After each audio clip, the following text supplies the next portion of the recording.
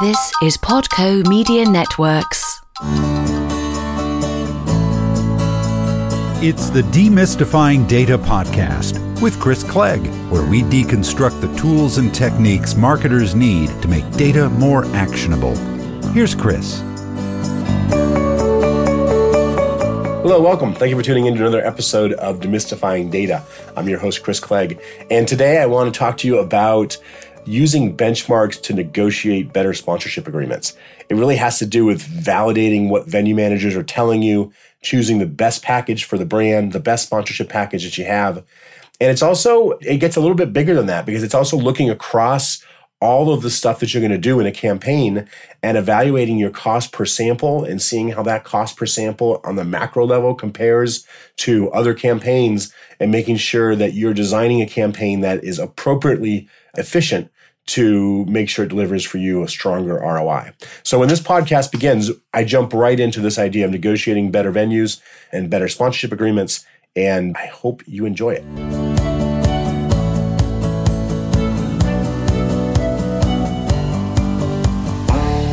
Let's talk about negotiating better venue or sponsorship agreements. So the right data, the right benchmarks will give you a point of reference when speaking with venue managers or developing sponsorship agreements in general. When I talk about benchmarks, I'm talking about the archive of the data that represents your activation history. So it's the metadata of the things that you did on site.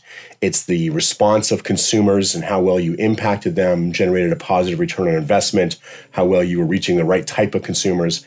And all that data together goes into a data warehouse that you can use to better understand your marketing performance and to do better marketing in the future. And we can use that benchmarking to do a large number of things, one of which here is to evaluate the sponsorship agreements and to look at what we're being sold and how well that compares to what we would expect. So we can do this in two different ways, and I want to share both ways with you. One is validating the venue manager or producer performance commitment. So what are they saying they're going to do? What are they saying that the show or the venue can deliver for you? And then the other has to do with choosing the best sponsorship package in general, being able to evaluate a number of different options and choosing the one that's most appropriate for you.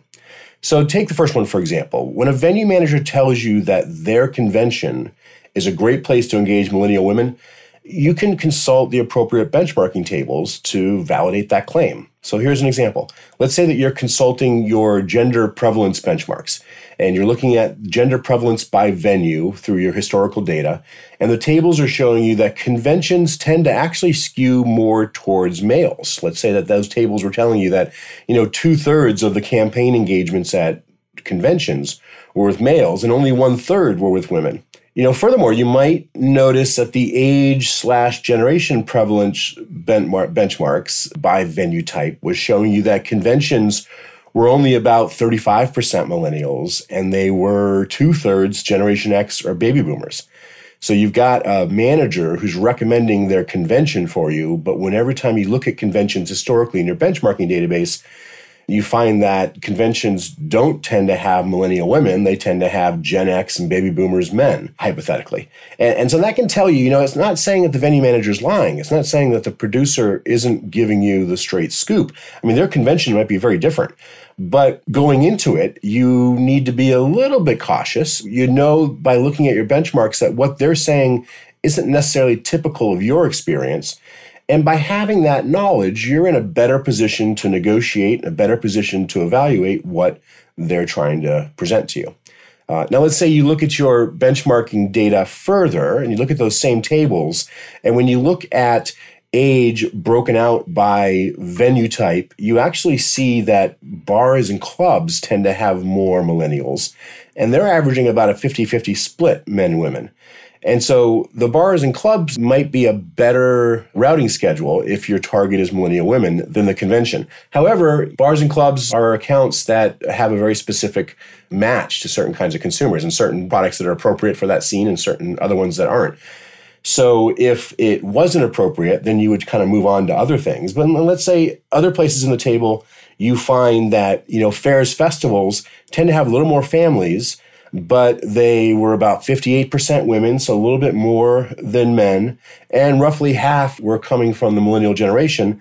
So the Fair Festival option might be a very viable alternative to the bar restaurant, bar clubs, and both of those might be more appropriate than the convention. But at least you've got some point of reference. You've got some data point that you can use to better understand, because it's all about choosing the best sponsorship package. I mean, this information allows you to choose the right sponsorship package for your experiential marketing campaign and the brand that you're trying to serve. When everything and everyone is on the up and up, you can validate the projections provided, and you can get some confirmation as to the demographic targeting and what you can expect. You can set expectations with your client, you can set expectations with the brand team, and you can even take the estimates that you got from your benchmarks, from your historicals, and you can plug them into your predictive ROI models to kind of see, if I did reach this level of target consumer, if I was on target this often, what would I expect the impact to be? And I can consult my impact tables, and I can balance that all out, look at the volume differences that I would see in an on-premise account versus the volume that I could get at a convention versus a fair festival. The on-premise is going to have smaller volume per hour. The convention is going to have that elevated. The fair festival is probably going to be the highest engagements per hour. And you can look at that targeting. You can look at what you'd expect for an impact from your benchmarks in similar situations. And then you can look at, the volume of people that you might get to. And you can start to do some ROI simulations on these three options and start to identify the one that might be best for the brand. And what's great is that when you are actually presenting this to the brand and sharing with them your logic, you're doing that in a data-based way. And so you are not only coming across as having sound reason, you actually do have sound reason based on a well-organized set of your precedents. So let's take it a little bit further and let's talk about budgets. Let's talk about how do you benchmark budgets and campaign expense in a way that's going to give you a good point of reference to understand if you're getting a good deal. So let's talk about evaluating campaign budgets before you're committing. Experiential marketing budgets are developed through this trade-off process between how many people you're going to reach, those are your event days, your staff counts, versus the experience that you're delivering to those people when you reach them. So the bigger, the more impressive experiences tend to be more expensive. And those are it's not always the case, but there's that trade-off. And so you can have this extreme wow that immerses consumers into the experience you're delivering. And you might have a little bit of a slower throughput, so not as many people will see it, and it's going to be more expensive per person. Or you might tailor that back, focus on venues that have higher throughput, or higher volume of people to engage, a more efficient throughput of an event set, and you're going to get to more people, but you're going to have less of an impact on them. Every experiential marketer who's designing a campaign for any brand is thinking about this trade-off, and they're thinking about this problem of, do I spend $1 on 1 million people or $1 million on one person? And that's obviously stupidly extreme examples. But the point is that they're deciding on a middle ground. And it would be helpful when you're evaluating a campaign before committing to it, if you had a point of reference in understanding the decision that they made and how it compares to the decisions that others have made historically. And there's nothing stopping you from looking at how others have done that in the past. You've got access to benchmarks, either from Portma or through your own internal databases that can tell you, what have been those trends. And this is often done by looking at cost per sample or cost per engagement, depending on the nature of your activation. So you may ask yourself a question like, you may be looking at a campaign where you've got 45,000 samples being distributed for $700,000. And that campaign may be looking to do that at a large number of events, and they're focusing on smaller, more intimate events. Let's say it's events where there's 125 people or less. And when you look at that and you look at, $700,000 spent, 45,000 distributed, let's assume it's one sample per person, you get an average cost around $15.56 per sample. And it's just doing the math of dividing 700,000 by the 45,000 samples. And so $15.56 per sample, is that reasonable? Could it be better, or is it already exceptionally efficient? And you may look at and consult your benchmarking tables, and you might find that, this is not that outrageous of a price point. It seems to be a well-reasoned, solid budget. There might be opportunities to make it more efficient, but as it stands right now, it seems very reasonable. Because when you're looking at your sample efficiency benchmarks and you're looking at cost per sample by event size, you're finding that the benchmarks for cost per sample for smaller events, those events that are 125 or less, you might see a median overall of around $14.40 per sample. And so you got $14.40 per sample across dozens of campaigns. You're looking at $15.56 per sample as recommended in the proposal you're evaluating. And so it's only about 8% higher. It's only about $1 or so more than what you would otherwise expect. And maybe you're doing stuff that's a little bit special. Maybe you've got a unique bent, or you've got something that you're doing at the activation that's adding that value. Maybe you've got a dollar premium that's mixed in some way. And so you've got a point of reference, and that $15.56 may seem perfectly fine. But let's say you're looking at that table a little bit further. You're looking at that benchmarking table that's showing you cost per sample by different types of venue size. And you realize that as the venues get bigger, the cost per sample goes down. And data's funny in how what is obvious is not always apparent. But when looking at it and putting things in the context of data, it can reveal for you insights into things that you might not have otherwise noticed. And let's say when looking at as the events get bigger, you see the costs go down. And actually your largest category of events, let's say for those that are over 12,000 in average in attendance, if that's the way your table is broken out, let's say that you find that the cost per sample is actually around $6.42. Now, if that was the case, it might be worthwhile to take a second look at your routing schedule, look at how you're distributing those 45,000 samples, and see if there isn't an opportunity to mix in a couple larger events, because that could bring your overall cost down and give you a better chance at a stronger ROI. You're still spending the same amount, but your overall cost per sample could be a lot lower if you're able to distribute more efficiently. So that's how we think about and use benchmarks to evaluate budgets.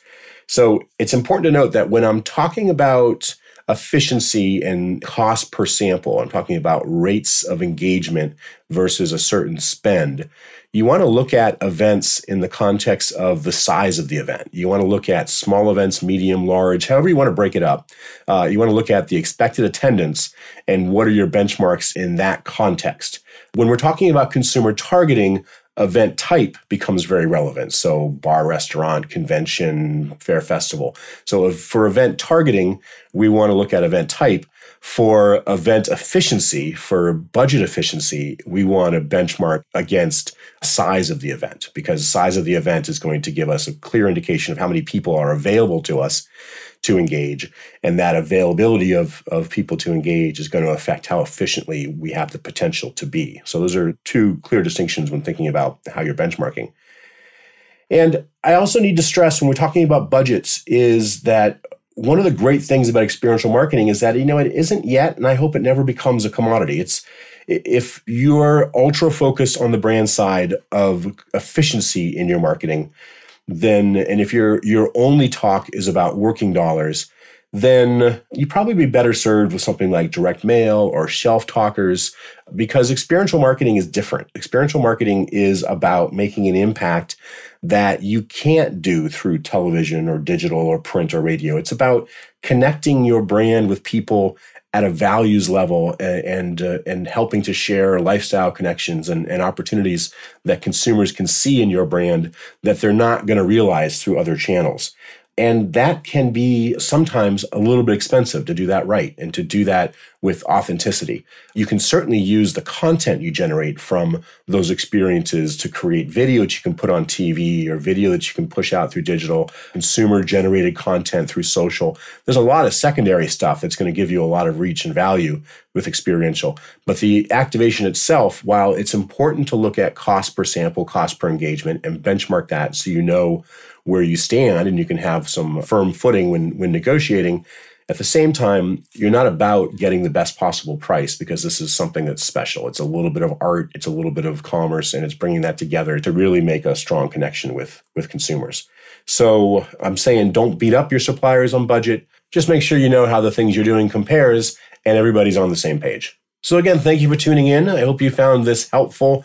We're big fans of benchmarks for obvious reasons, and we believe that they have a lot that they can offer. And these are a couple ways that we wanted to share with you.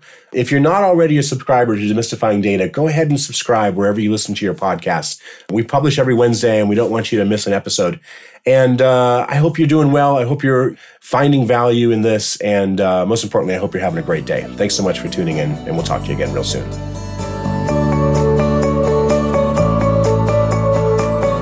Tune in next time as Chris Clegg continues demystifying data.